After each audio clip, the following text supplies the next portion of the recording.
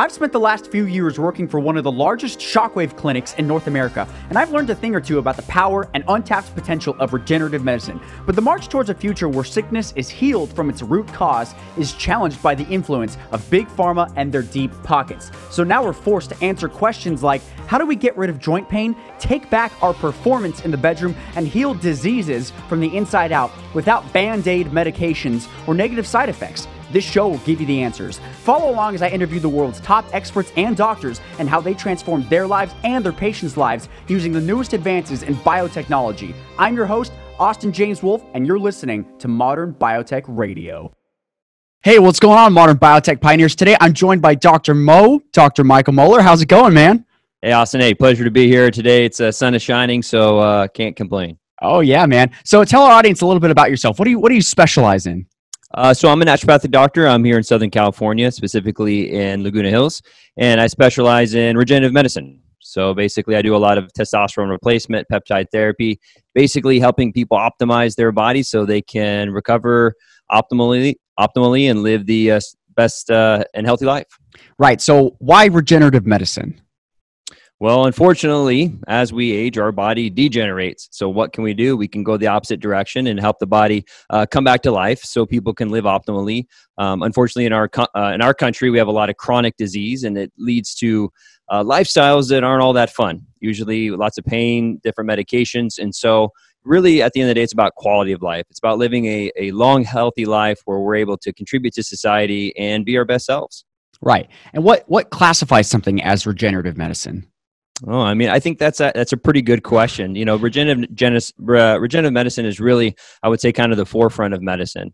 Usually we've been always at the spot of trying to stop disease, and now we're trying to go in the opposite direction. And it's actually, I think, a newer idea in the last 10 to 20 years, because like I said earlier, the idea of life is degeneration. Right. And we, from 0 to 18 to 20, we're kind of building. And then after that, we kind of break down. So in medicine, we've kind of looked at, well, what was happening in those states where we were growing and becoming more and more, and how can we utilize that as we age? So to me, any of the therapies that are helping the body optimize itself and go back to its peak state would be regenerative. So at the end of the day, we're looking at a lot of the hormone replacement therapy, the peptide therapy, the stem cells, all those things that are really up and turning and running well when we're in that growth stage, and help going back and turning the clock back and optimizing that. So we all feel great and feel good. Okay. And what's your clinic called? Infinity Medical and Wellness. All right. Infinity Medical and Wellness. And it's just infinitymedicalandwellness.com? That's the website, man. That's where you can find me. All right. I'll put that in the show notes. So let's say someone goes to Infinity and they have joint pain, and they come to you. They're like, hey, Dr. Mo, I have joint pain. What can you do for me? What would you tell them? Oh man, we got a list of different things. So as a naturopathic doctor, I really want to go for the root cause. Okay. Right. Let's talk about the knee pain. When did it start? How does it happen? What makes it better? What makes it worse? Because as you know, there's a wide variety of reasons that we can have knee pain. Is it joint degeneration? Is it an acute inflammation due to a ligament tear? So a lot of the devil is in the details with that question. So, but sitting down, listening to the person, seeing kind of what's going on. So first off, where did this knee pain come from? And my job as a doctor is to figure out, how do I stop you from doing that? Right. In certain circumstances, if it's something like, if you have an ACL tear, right, we know that ligament laxity in the knee, especially if you get a tear, is going to then smush on your meniscus. Right. And that's why we get meniscal tears. So to me, first thing is like, okay, do you have a tear? We should probably do some imaging. How did this happen? Figure out what's kind of going on in the knee. And on the opposite end, just from aging and osteoarthritis, you can just get joint degeneration from that way. So again, is it a 17-year-old, or is it a 40-year-old or a 70-year-old? So going through and figuring out what's going on there. And then on top of that, we have different forms of diet and lifestyle that will also increase inflammation. So not only is there pain from maybe you're working out too much, you've had a tear in a ligament, so therefore you have the meniscal tears, and then the inflammation on top of it. Right. So if you're eating a bad diet, lots of sugar, lots of pro-inflammatory fats, switching those to anti-inflammatory fats, switching that to more of a lower sugar diet to help decrease with the inflammation. So from there, we have several treatments. Really, at the end of the day, peptide therapy is great. PRP is great. I just started using what's called a Signaxis. It's a high frequency. It's kind of like a TENS units on with a much larger engine. It hits at a much larger frequency, and that works kind of on the cellular level to help, again, regenerate and heal the nerves. Right? What does it do? It's basically like a high-powered TENS unit. So basically, it works on the electrical stimulation. It can actually get down to the cell, right? A lot of pain comes from in our sodium potassium pump, we get an electrical stimulation. AMPK is one of the big signaling molecules for pain. So this machine helps kind of re-regulate that. It's pretty cool. And but again, I would want to use all these things together, right? So I can use that to really help with the neurological part. We can use some PRP, which will help regenerate the meniscal, if there's a meniscus tear or any type of degeneration in the area. And then also you can use peptides and hormones, right? If a guy's testosterone is extremely low, he's going to have a real hard time regenerating properly. So all these things kind of coming together is what we want to do in any situation, not only with knee pain. Got it. And can you explain peptides to me? Yeah. So there's peptides too is pretty, I would say, kind of another forefront of regenerative medicine. Right. And we can talk about the legality. I see, I know you're really on the forefront too of doing what's right for the patient. Right. And we have to have this balance of safety. I get it. And I'm pretty libertarian-ish, and I think that if people can't get it here, they're going to find a way to get it. Oh, of course. That's one of the bad things with peptides right now. The FDA went after specifically a big compounding pharmacy and said, hey, are these things safe? We don't think you should be using them. And unfortunately, now those people are going to probably go to online websites, buy it from China. HCG is banned now, right? So technically, it's been relabeled. ACG, human chorionic gonadotropin, which is a LH agonist. To my understanding, was more of it is a peptide. Mm-hmm. But what the FDA did is they now relabeled it as a biologic instead of a drug, and therefore biologics cannot be made in compounding pharmacies. Therefore, you have to go through the big manufacturers, which my opinion is a conflict of interest. There's these big drug companies who make $30 to $50 billion a year. They look at ACG and say, wow, that's a $2 to $3 billion industry.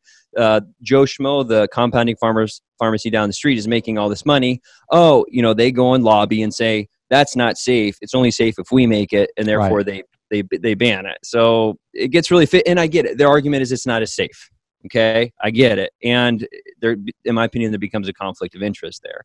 Right. Even though the FDA recalls plenty of drugs that kill people throughout the years. All the time. You look at Johnson & Johnson and the opiate epidemic, 40,000 people a year are dying of that. Yeah. And it just kind of makes you sit back and like, okay, who's safe? Kind of when we look at this pandemic right now, it's like, who are we?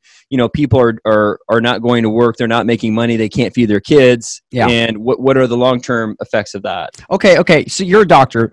I don't know if you want to answer this publicly on the public show, but if you don't, totally cool. We can save it for behind the scenes. Yeah.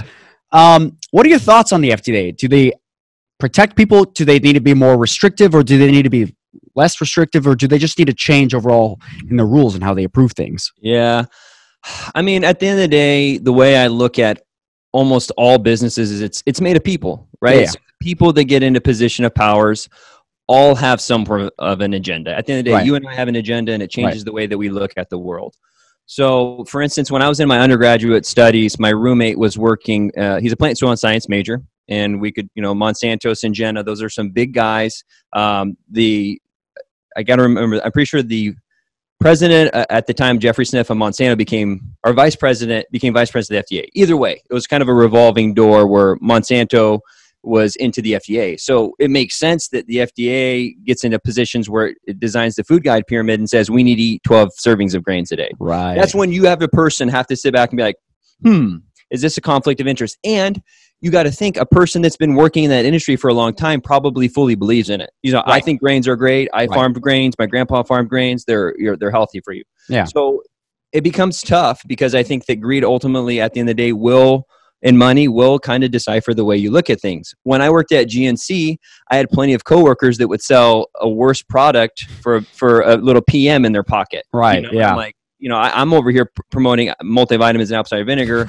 and they're selling the high caffeine pre-workout where they get $5. Yeah. So it's tough, and I think at the end of the day, a lot of people have good intentions. It's just as you go along the road, you slowly you steer off. You could say the same thing about what's going on with the pandemic right now. Fauci, all these people.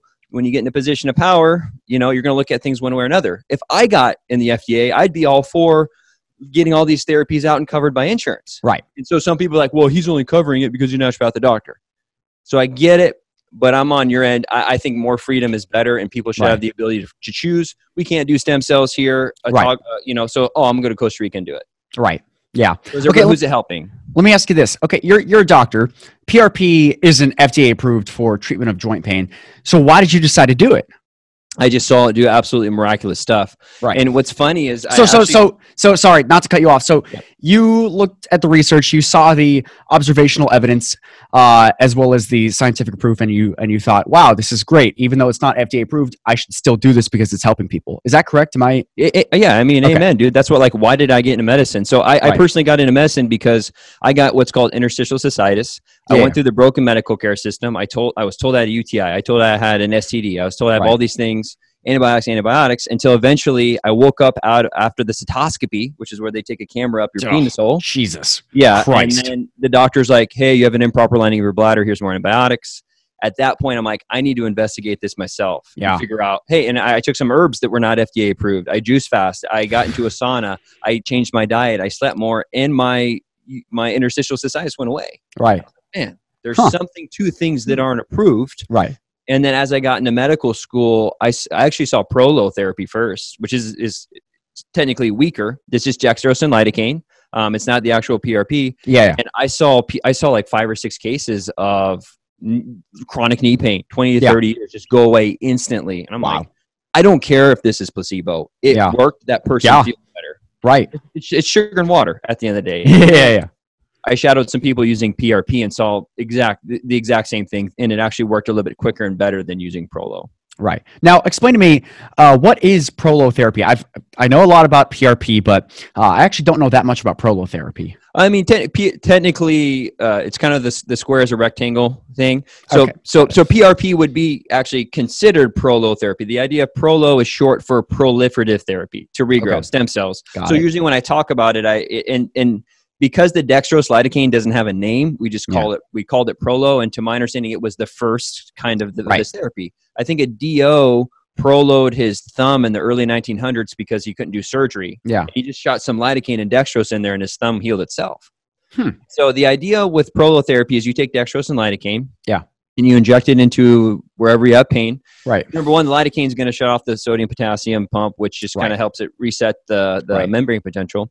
But the high osmolarity of the dextrose is going to cause immediate damage in the area, and the cells will lyse. They'll release the cytokines, and the cytokines will be homing like messengers to say stem cells come here.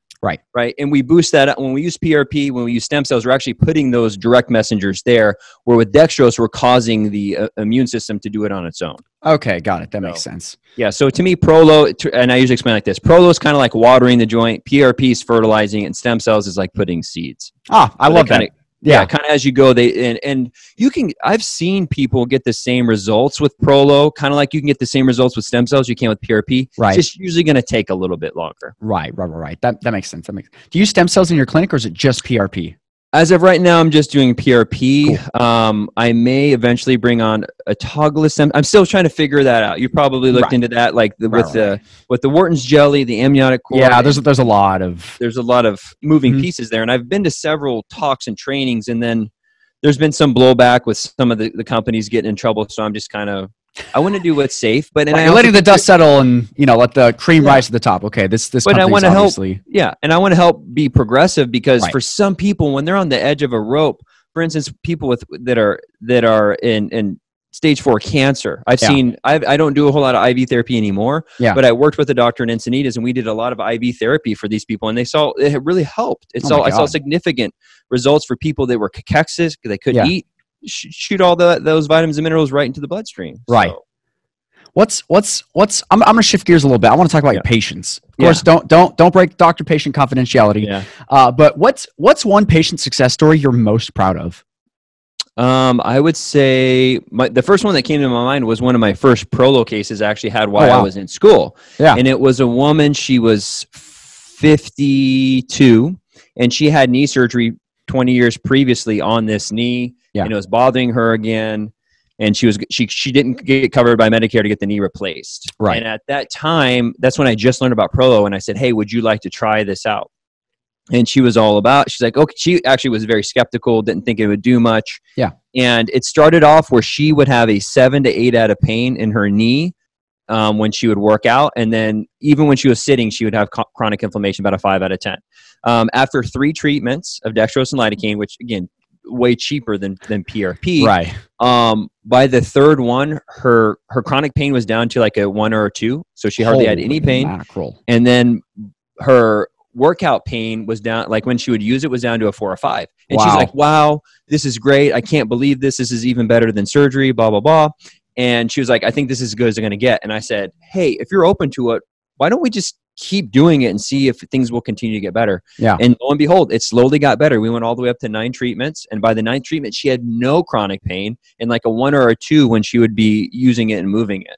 Oh my God. That's when you really start looking at stuff like the regenerative medicine, like, man, maybe there's something to this. And if I can save someone from knee surgery, and that was maybe $1,000 to $2,000 at the end of the 8 treatments. Yeah. It's like, wow, and especially for someone in her situation, like a non-believer, I love that. I want people to I know. Yeah, it's great. So if this works so well, why isn't every doctor doing this? I think a lot of times it comes to what we talked about before, kind of like dogma, teaching teaching old dogs new tricks. This isn't in the research, but Prolo has been around since the early 1900s. Right. But again, at the end of the day, if the FDA is not approving it, some doctors don't even bother to look into it. There's legal stuff that you might be a little bit scared about on that end. And money, insurance isn't covering it. So a lot of medical doctors are like, eh.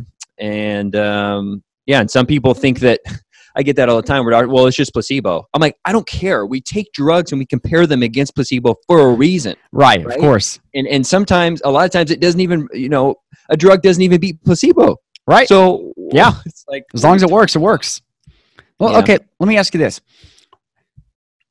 So you're up to date on, it sounds like, almost everything regenerative medicine. Where do you learn your new information from? I mean, man, to be honest, podcasts and YouTube, listening to other doctors. I went to A4M. I'm lucky to be, even as a naturopathic doctor in school, we learn a lot about these things. Like I had a professor in school teach me Prolo PRP. I had a professor in school teach me about bioidentical hormone replacement therapy. And then you get lucky, you get around other doctors that are kind of in the same area, whether it's certain types of IV therapy, ozone therapy, and then you go to something, you go to A4M. Or these other kind of big organizations. I'll go to a couple of their talks and just for our listeners who don't know what A4M is, can you sort of paint a picture? I would say it's kind of the forefront of teaching for a lot of these progressive and regenerative therapies. They had the World Conference in December. I went there, and basically you have all the best regenerative medicine doctors in the world kind of come, and they'll talk about certain things. So I was there. Dr. Seeds was there. I did a whole day with him talking about peptides. There was like Chimera was there as far as exosome. Some of the big companies that are not only doing research but supporting products. So like A4M this year was all basically NAD, nitric oxide, exosomes, and peptides. So it's basically 4 days. And then 2, you can go ahead and talk to other doctors like, hey, you've been doing exosomes for a while. What did you see? I talked to one of my doctors like, well, I did an exosome IV and I noticed a decrease on my, or an increase in my deep sleep from my Oura ring, like twice as much. I was like, dang, it's stories like that I hear. I'm like, I think I might want to try that out. Yeah. So it's a big conglomeration of doctors who are all kind of headed in the same direction. Yeah, that makes sense. I love it. I love A4M. It's great. If you could only do one type of treatment the rest of your career, what would it be? And I know as an integrative care doctor, that goes against your philosophy of integration, but if you could only choose one, what would it be? Yeah, and that, I guess that's kind of more on the actual like medications. I mean, to me, if I could work on everyone, just their diet would be, sleep, right? I mean, getting away from lifestyle. We'll take those as given, right? Sleep. Right. If I only had one tool in my toolbox, to be honest, I've probably seen the most significant changes with testosterone replacement. Really? Yeah. Wow. Okay, tell me a little bit more about that. What sort of successes have you seen with that? Oh, man. I mean, at the end of the day, we're degenerating, and a lot of it has to do with testosterone, right? And so you can give someone all the PRP in the world, and it'll still do great things. Right. But what helps regulate the amount of growth factors that we have in our blood? A lot of that has to do with your testosterone. Decreases inflammation. What I see more than anything with testosterone is just the overall cognitive benefit. Yeah. I think that, and I think if this were 50 years ago, that might not be my therapy, but I honestly think there's just almost like a war on testosterone. Levels have been plummeting, sperm counts going down, guys having less and less meaning and less and less motivation. Yeah. You know, I have guys come to me, and this is kind of taboo in my profession, because my profession, a lot of people are like, you need to have the guy do all the lifestyle stuff, do everything right, and then maybe testosterone go up on his own. Right. I've tried that. Guys who have low testosterone are depressed. Yeah. They can't get an erection. They can't put on muscle mass. They have no motivation to succeed. And it's like a downward spiral. Yeah. And you're exactly right. And it just snowballs. You know, you lose motivation with your partner. Then you're not getting along with your partner. Then you go to work and you're miserable. Then you don't feel like competing. You can't put on, you go to the gym. I'm doing everything right and nothing's getting fixed. Yeah. And from I'm like, hey, let's put you on the testosterone. Hey, doc. Oh man, last night me and the wife I was in the gym and I was feeling good. What else? And then they buy in. And PRP and the proliferative peptides would be a very close second. Yeah. I've had a lot of really good success with the BPC 157. Mm-hmm. But at the end of the day, the TRT is what I've seen has done the most holistic. Yeah. Which is also kind of like I said, taboo, because it's a bioidentical, but at the end of the day, we are kind of editing the hormone system. So. Right. Well, what's the process a man goes through when they come and see you? They're like, doc, my T sucks. Can you help me? Yeah. I mean, first thing you want to do is, I go by symptoms a lot of times. I still do the blood work. Right. But if a guy comes to me and is, testosterone reference range is now about total is 250 to 850. Free T is different depending on which practitioner you talk to. But I mean, at the end of the day, if you come to me and your T is at 400 and you feel great, then I'm like, hey man, maybe this isn't the way we should go. But if you come to me and your T is even 450, but you're like, you give me all the signs, to me, it's like, if it works, let's try it out. Right. Let's weigh out the risks and benefits. In my opinion, there are very little risks when you're looking at, there's controversy about prostate cancer, maybe. But we have all the other benefits as far as guys with testosterone over 900, decreased chance for Alzheimer's. Over 700, decreased chance for heart disease, diabetes. Like that in itself is already weighed one way. Right. We're not going to get through life with, in my opinion, with a biological free lunch. Right. You're going to have to give something up to get something. That's kind of how it works. And so a lot of times I just have those conversations. I sit down with the guy. This is your path. You want to start TRT. We do need to monitor your blood a couple times a year. I personally really like the injections. I think they're the gold standard. Right. We can do creams and all that. And again, we might end up on injections, but it depends, and that's where the devil's in the detail again. Yep. That makes sense.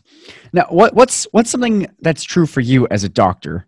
What's something that's true for you that almost no one else agrees with you on? I saw that one.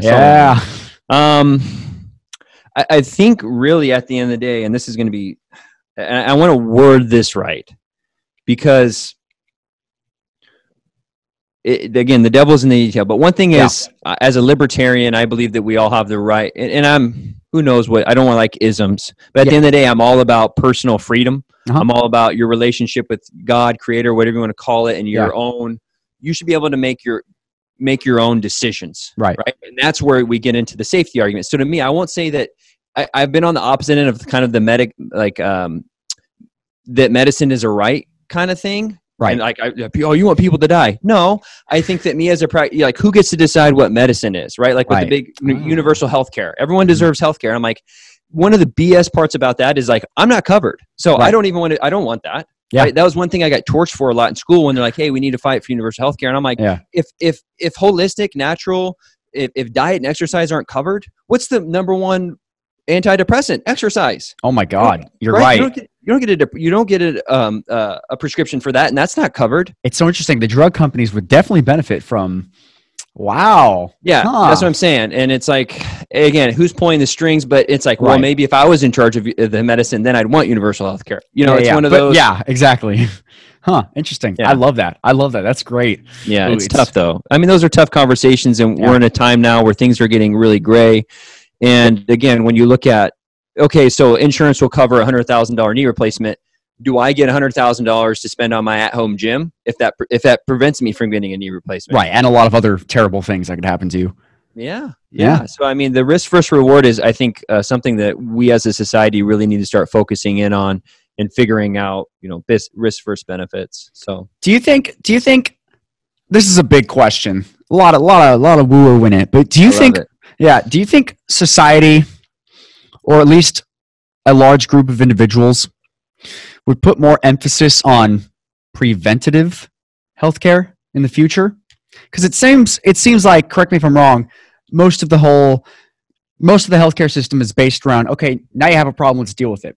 Yeah. What do you think there's a future where people will take action before they have a problem? Yeah, I mean, even heck, looking at myself, it's like it took me to be vulgar. Man, I had like an infection in my goods. Yeah. Like I was about to lose my manhood. It took me that. So I understand that when people are like having a hard time with these lifestyle changes. Right. And at the end of the day, most people in our field probably listen to this podcast have had something happen to them, whether it was a loved one die of cancer, or that they had, colitis, or they had an autoimmune disease, or they had chronic fatigue syndrome where they just couldn't function anymore. Yeah. And they're to the point where now I'm watching everything all the time because I want to stay. I know what that's like. And as a doctor, and they say this about like shamanism, a shaman is someone who heals in other people what he's healed in himself. Right. Okay. So like it hurt me. I know what that's like, dude. I'm here to help you. Like, let's get you like in especially with like the different areas of manliness now, right? And we don't have to get into the controversies over all that, but when we look at the way society's changed in the last 100 years, and I think part of being in the masculine is the ability to give and provide. Yeah, and a lot of that's been taken away, and I think that's why we see, especially a rise in the low T and a rise in the ED. Right. I'm a big person about body, mind, spirit. It all goes together, and that's what bleeds over. So to me, the physical, it all comes from also a mental and spiritual lacking. In my opinion. Yeah, that makes sense. So until we get all those things together, we're so worried about the physical. We're so worried about your blood sugar's high. Well, your blood sugar's high is because you have some form of addiction to sugar. Why do you have an addiction to sugar? Because you don't feel stimulated at your job, so you need to keep your blood sugar up. Right. So we don't look at it that way. We look at it, the physical is wrong. Here's your metformin. Here's your liraglutide. We try and work backwards. So stuff. I hope so. I really do. And I think society is becoming more and more enlightened due to people like yourself, podcasts like yourself, the listeners that we have here right now. Right. I love it. Who's one of your heroes? Oh, man. Well, I'm Christian. So first and foremost, the JC himself. Right. But there's more than a handful of doctors that I listen to on podcasts like this. Yeah. I would say one of the founders of my school, John Bastier, is a big one. Why? Just the amount of time and effort and the ability to go against the grain. Are you familiar with the Flexner Report? No. What's that? So in the early 1900s, Carnegie hired this guy named Abraham Flexner. He went around the United States and looked at how people were practicing medicine. And this is kind of how the medical doctor became the driver of what is considered medicine. Oh. So they went around the United States, and again, you could say there's conflict of interest because Carnegie, in bed with Rockefeller, all controlled pharmaceutical and big oil. Right. And Abraham Flexner came around and said, hey, the only people that are practicing real medicine are the medical doctors. The DOs, the chiropractors, the naturopaths, those guys aren't real medicine. What we need to do is create a board and then have it mandatory that you have a license to practice medicine. Right. And so what they did is they shut down about 90% of the schools. Anyone studying anything outside of what would be a modern medical doctor curriculum right now was pretty much outcast. Right. So anyone in that time period that kind of stood up and said, no, I'm going to keep practicing medicine in the way I am, or, was often ostracized. And so, and there's some therapies now. I don't condone and I don't tell people to do ozone. I've seen and heard really awesome stuff, but you have guys like Dr. Robert Rowan, I follow him on Facebook, who's willing to say, hey, I've seen this when this. People need to know about this. Yeah. And for people to stick their neck out like that and to be willing to be ostracized and criticized, like that's something that as my career moves forward is something I would love to honor those before me who people who stood up for free speech. My heroes too, or the fathers, the guys that created the country that give me liberty, give me death. So here, I got a question for you. Yeah. So obviously, I myself am very loud about acoustic wave therapy, shockwave therapy for erectile dysfunction, and there's a lot of data there. If you read the reports, I'm sure you might have read one or two of them, but most of them are like, all right, a majority of people saw an improvement. We need more studies on this. So that's kind of how every study ends. Now, let me ask you this. We've seen it in our own clinic, the benefits that people get. I'm very loud about it. We're all very loud about it. But is there a line of how loud you can be about something without having, I guess, irrefutable evidence? I don't think so. I mean, I think it's up to every individual to ask that question on themselves. Okay. Right? Let me rephrase the question. I've also seen, I may or may not have seen with my own eyes, people reversing their cancer using exosome therapy. There is some literature stating that this is possible. Now, let's say someone takes that data and then stands on a flagpole and says, hey, I saw that exosomes, it cured my cancer and it cured my friend's cancer. We should study more about this. Is there something wrong with that? Is there something wrong with observational evidence, or is that completely okay, in your opinion? My opinion, the truth is a line, and if you set it free, it can defend itself. And that's why we have discourse. Okay. That's why we have freedom of speech. And people say that, oh, well, he's giving faulty information. It's kind of like when Trump had said something about the hydrochloroquine or whatever it's called. Yeah. And someone drank like the fish tank stuff. I'm like, man, like we can't take responsibility for it. But how many people may have that had helped? Right. And it's just like everything. There's so many things that are irrefutable. You know, scientific research says X, and we learned 20 years later it was completely wrong. Yep. So, like with censorship, man, I am totally against censorship. Yep. You can say the most outrageous stuff, and you shouldn't be insinuating violence, and you shouldn't be giving away personal information. But at the end of the day, you can say something in complete opposite of me, and I will fight for the right, because to me, a logical fallacy is the straw man argument. People try and look for the weakest point. Hey, you're right. You have 2 studies showing that GAINS-wave therapy increases endothelial function. Right. Let's try and pick the study apart. Everything that I do, I want it to be picked apart because I want the truth. Right. And unfortunately, people don't want. A lot of times, they don't want truth. They want whatever gets them money. I still think that. Right. And so at the end of the day, it gets conspiratorial where people are like, oh, if exosomes really do X, and Cancer Treatment Center of America is like, oh no, like. I get it where they're defensive of what they're doing, right? But I'm with you. Hell yeah. No, man, we should, if you see something, say something. And if it's wrong, that's why we have a justice system to prove what is truthful. Yeah. So, So this is another question I want to ask you. A lot of the basis of this show has been based around, okay, what are the white papers? What do the actual clinical studies say? Are clinical studies irrefutable? If so, I mean, clinical studies, aren't, they're not scripture. They're not, hard, science disproves itself all the time. So if someone's trying to get down to the truth, the science, the evidence, is there sort of tells in clinical studies that you can read it and say, oh, they made a mistake here in this study, therefore this study is wrong or false or can't be held as a foundation for this treatment? Are there certain tells that let you know that one study is a lot better and more trustworthy than another? Yeah, I mean, obviously you have the hierarchy of a meta-analysis versus a single controlled study. Right. I don't know, man. At the end of the day, part of the problem is the philosophical idea and the methodology of all these things. Right. There was a bunch of studies that came out with testosterone and showing it didn't work. And it's like they were doing one injection like every 4 years or something. Right. You know what I mean? It's right. Okay, and what sucks is then they throw a blanket statement. Hey, GAINS-wave doesn't work. Shockwave doesn't work. Right. Because we did 3 of them on a guy who's 90 and hasn't had an erection in 30 years. Yeah, or he doesn't work. 200 pounds overweight, and we go straight past common sense. Right. And I've seen amazing stuff like Shockwave. I've seen it work, and I have seen it not work. And a lot of times the devil's in the detail. Yep. You have anyone from 40 to 60 who has decent endothelial function. They're taking care of themselves. A lot of times it does great. Guy who hasn't been able to perform for 20, 30 years, gonna be a little bit harder. And I have seen it work in that case even too. So, and at the end of the day, it's tough for me because I haven't done any research really on any clinical research on my own. I see what my own eyes. I've done hundreds of sets of labs. I've seen what's worked. And it sucks though too, is how a lot of that isn't credentialed as great research. I'm like, I've seen hundreds of guys use TRT and it's helped. ED is a big one. Testosterone does or doesn't help with ED. Right.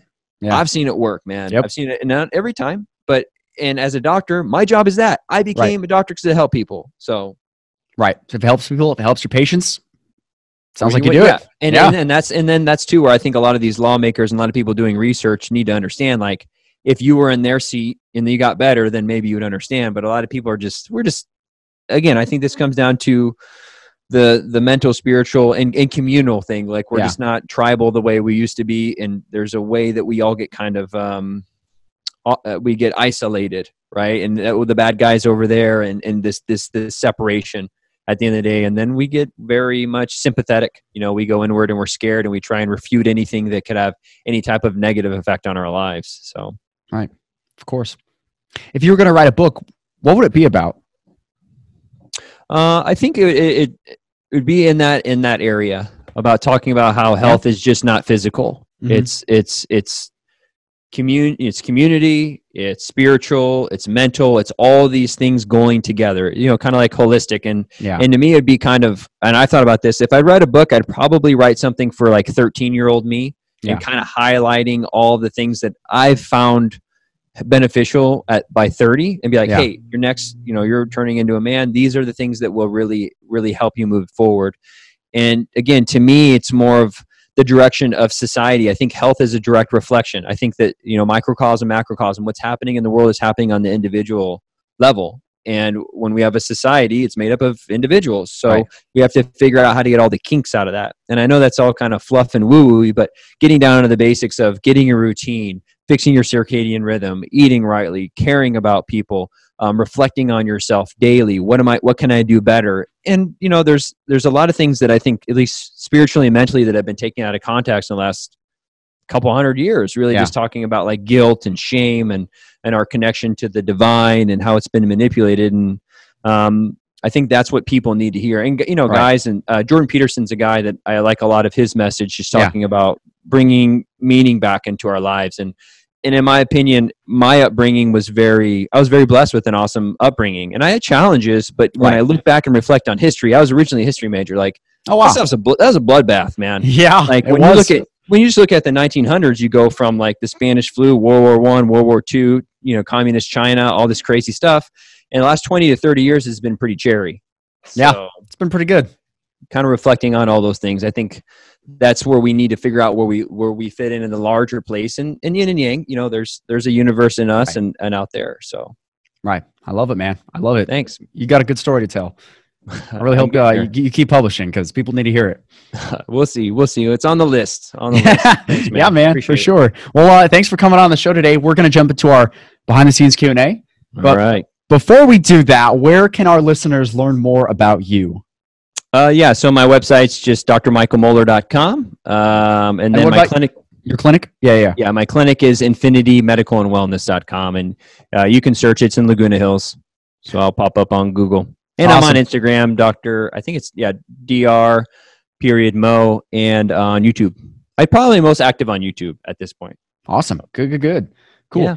Well, guys, that's it. Thanks for listening. And I'll put the link to Dr. Mo's websites in the show notes. And that's it, man. Thanks for joining us. Hey, it was a pleasure being here, man.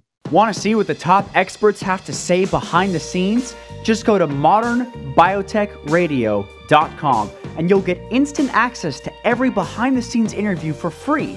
Now, these interviews are not for the public, so please don't share.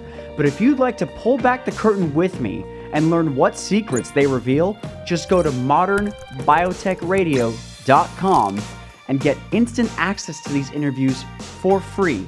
Again, that's modernbiotechradio.com. If you'd like to learn the best kept secrets that they can't share publicly but allowed me to share in private, just go to modernbiotechradio.com and get instant access to all of these interviews completely free. I'll see you there.